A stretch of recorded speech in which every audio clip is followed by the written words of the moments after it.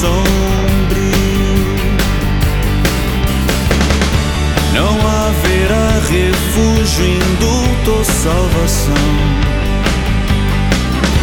nenhum lugar pra se esconder. E o implacável braço da destruição a todos colherá como grãos. Oh, oh.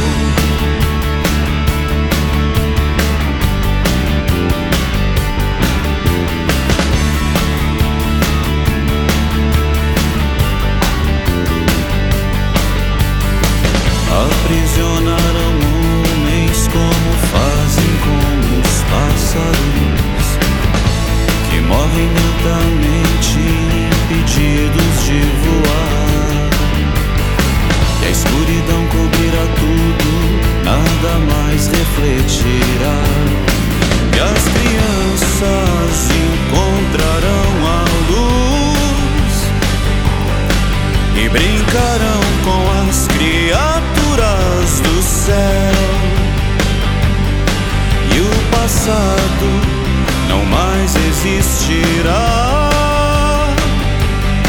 nem futuro, nem escuro, só